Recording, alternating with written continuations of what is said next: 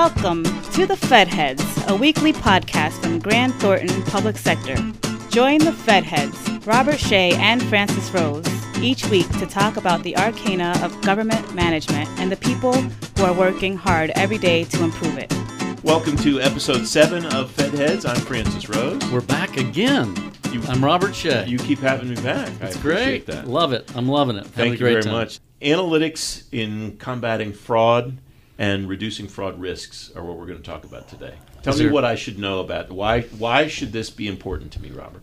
Is there fraud in the federal government? Of course there is. Yeah. Well, everything the federal government does is really big, yes. And fraud is not an exception. Mm-hmm. There is lots of fraud. In virtually every program in government, there's someone trying to defraud the taxpayer out of its benefits. So better analytics can help you eliminate that, reduce fraud, but also save billions and billions, tens of billions of dollars.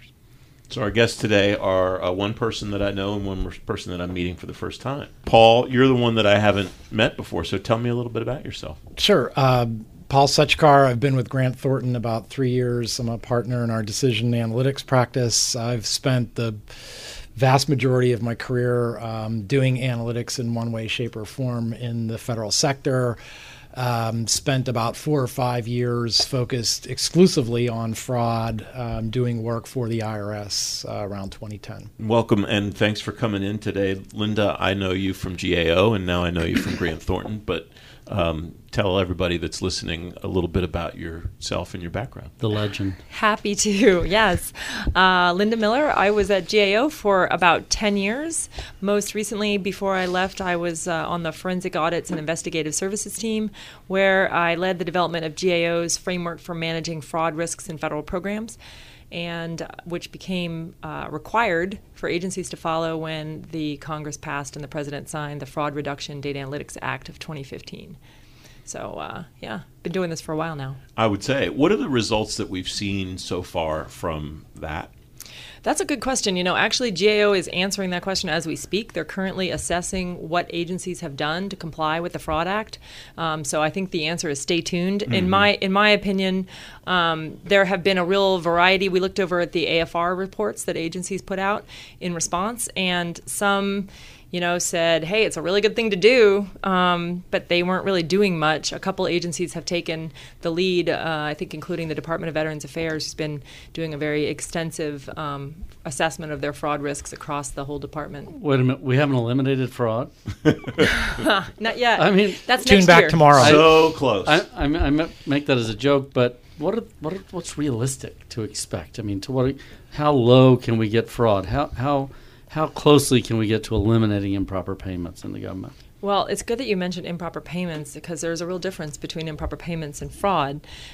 We are looking at the federal government's trying to eliminate improper payments. It's a lot easier to measure that, because a payment that was made improperly, you can document that. Whereas with fraud, a lot of fraud is undetected. Nobody really knows how much fraud they're experiencing, because it's a deceptive form of criminal activity. So I think when it comes to fraud in the government, how much can you eliminate? I think what really you have to do is raise awareness within federal agencies that fraud risk is something to pay attention to, and understand where those risks may lie, and understand where they're vulnerable. And once they know where they're vulnerable, they can start to close those gaps. And then we can start to see a real dent. When it comes to improper payments, I think the problem with agencies is they've been spending a lot of time focused on compliance, looking at IPERA compliance. How can we, get our estimates in line with what GAO expects, and report our improper payment numbers to someone's satisfaction? That's not really moving the needle. That's not dropping the payments. That's just changing, making sure we've got the I's dotted and the T's crossed in our reports. Paul, are there some parallels, though, that we can draw between the improper payments effort that's ongoing in government and the fraud effort that's going on in government? I'm wondering particularly about applying a risk management framework to fraud detection and fraud protection? So I think the answer is yes. What I would say is there's a real parallel between how you should tackle fraud risk and how you should tackle improper payments, and that is based purely on the risk-based type of approach. So going further than what Linda just identified as the compliance historical approach of improper payments, really looking at analytics as a way to root out and develop and to determine what is improper beyond the straightforward compliance check, and really build some capabilities that can be used in a more systemic way on a repeated basis is something that both program integrity and proper payments as well as fraud risk can enjoy the benefits of. I'd go back to what you'd threw out a few minutes ago, Robert. You'd asked how low can we get it? Can we get close to eliminating fraud? I mean, I think that's the wrong question to ask. I mean, are we really going to eliminate? You're my guest. Well, I mean, consult me as an interviewer. I personally like it. So. We're trying to keep it real here on FedHeads. I don't know about the other sessions you had, but at any rate, the likelihood of eliminating. Need a new fantasy. Sorry, Paul. That's okay. Just trying to get serious here.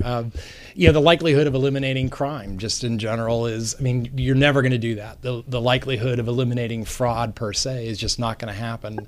A lot of fraud in big programs gets perpetrated by rather sophisticated actors who generally are able to stay one step ahead of anybody who's trying to manage it and mitigate it. Think Social Security, think CMS or IRS. So, the goal shouldn't be, or the question isn't, how do I eliminate it or what's acceptably low?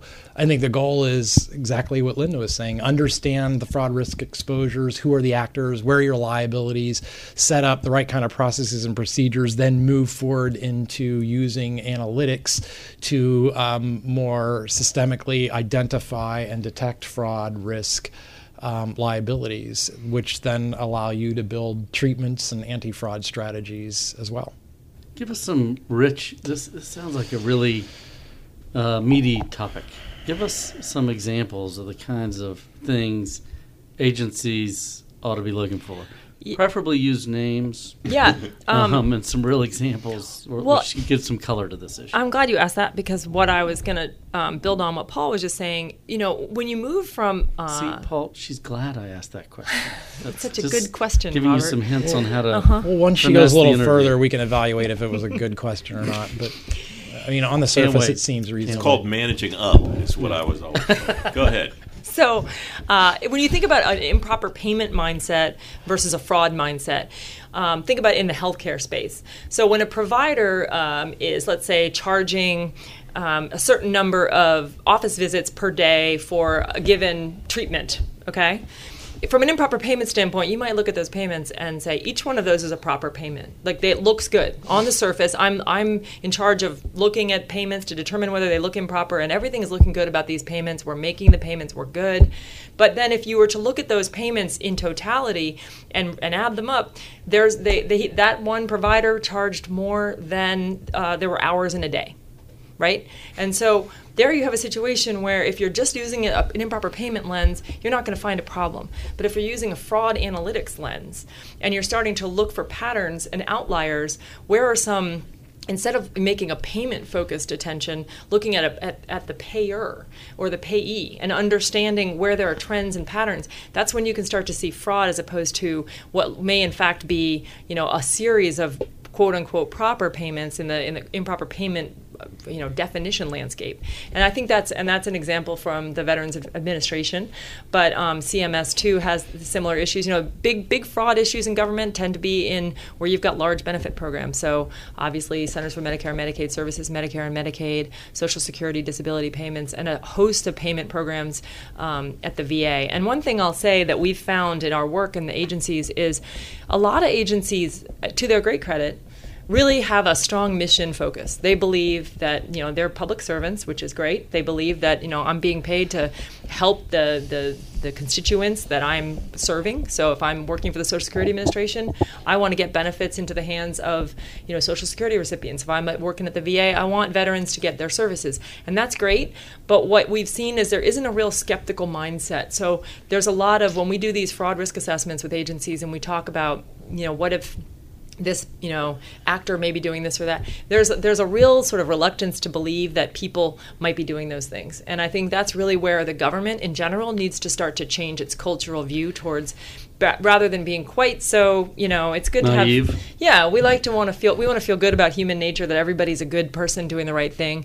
But the fact is that there are an awful lot of people who are in business to defraud the government. That's Linda Miller of Grant Thornton, and Paul Setchkar of Grant Thornton's here too on Fed Heads this week with Robert Shea. I'm Francis Rose. There's a data deluge in government, Paul, and we've talked about that on a number of occasions on this program, and we hear about it in other places. What is going on here? What is happening in the fraud risk analytics environment a result of new data that the government's now collecting or able to analyze?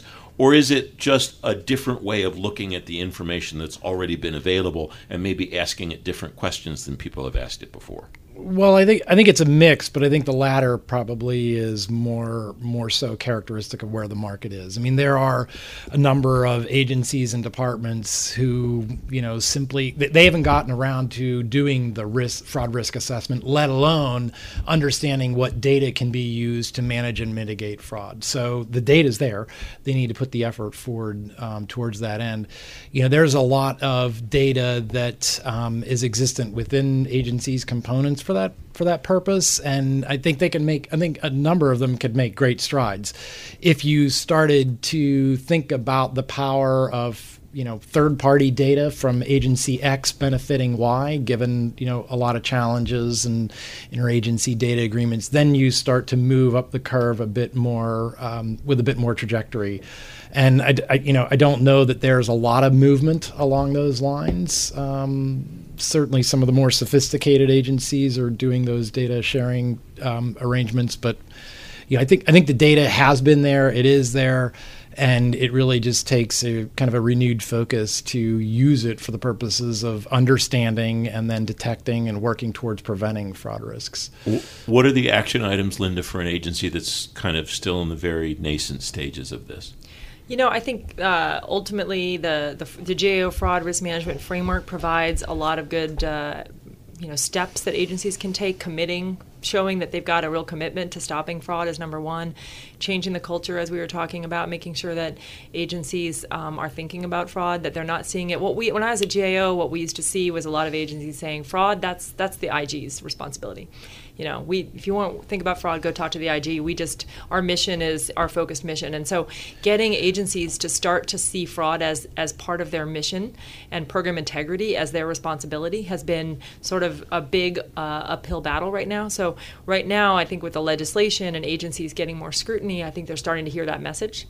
But that's the first step, is see that program integrity is actually part of your responsibility, and then start to build some fraud risk assessment methodology within your agency. You can't boil the ocean. There's a lot. You can't do a fraud risk assessment at DHS. DHS can't do one fraud risk assessment. They gotta look at components. They have to look at, even programs within components, and they gotta prioritize where they want to focus. So it's a iterative process, and agencies need to think about. The other thing I'll add is that agencies need to consider that fraud is not just financial. A lot of the repercussions of fraud there can be national security implications, it can be safety implications. Obviously reputational risk is really big. A lot of agencies miss some things that they wouldn't be hit very hard in their pocketbook, but they'd be hit quite a bit. Take a real hit reputationally from some fraud schemes being perpetrated.